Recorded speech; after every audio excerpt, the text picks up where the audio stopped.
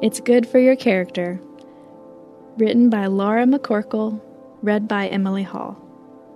Romans 5:3-5 says, "Not only so, but we also rejoice in our sufferings, because we know that suffering produces perseverance, perseverance, character, and character, hope. And hope does not disappoint us, because God has poured out His love into our hearts by the Holy Spirit, whom He has given us." I grew up in a very special church back in the 70s and 80s. It was non-denominational, had tremendous traditional worship and congregational singing, and was attended and led by many seminary professors and students. Seeds that were sown in my life in those early years of my spiritual growth are now sprouting, and I'm drawing upon what I have learned as I make my way through adulthood. From time to time, I flip through a bound collection of meditations on sayings that my pastor put together. He would regularly refer to these life principles from the pulpit, and today, whenever I hear them, or similar concepts being said by others, I remember what he preached many years ago. "It's good for your character," he would often say, and here's how he explained that further.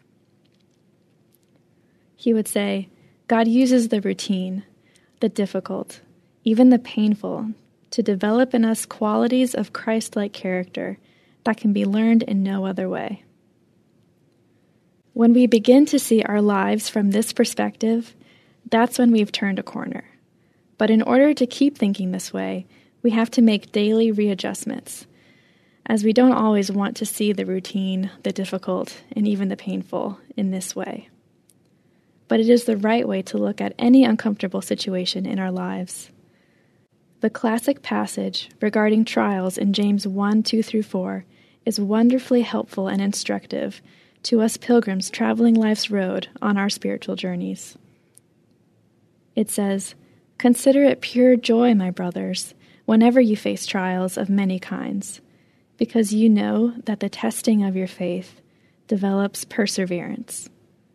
Perseverance must finish its work, so that you may be mature and complete, not lacking anything." Now let's break down this outlook. Consider it pure joy.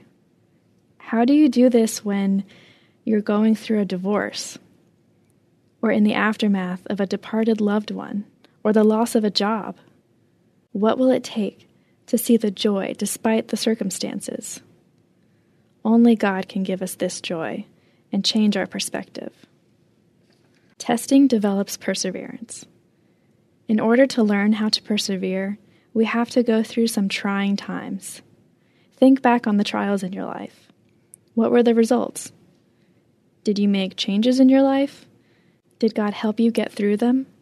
Remember that as you continue to serve Him. Perseverance must finish its work.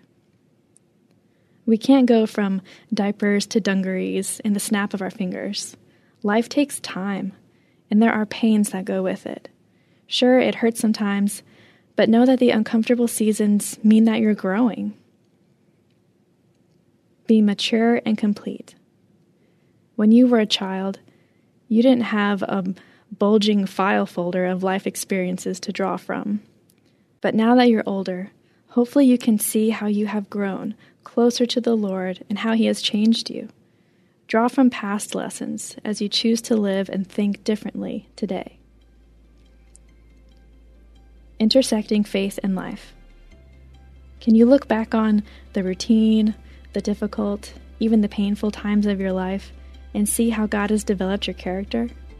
List some of the specific trials and the resulting changes that have been made in your character, and then praise your merciful Savior.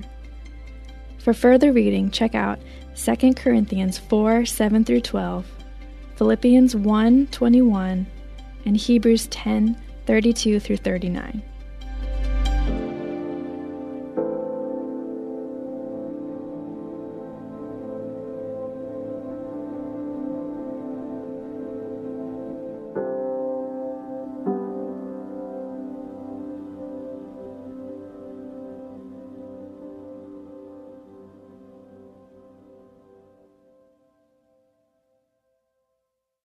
Hello, Quinice Petway here, co-host of the Your Daily Bible Verse podcast. Are you someone who loves to take a deep dive into God's Word, one verse at a time, to explore His will for your life and desire to draw closer to Him?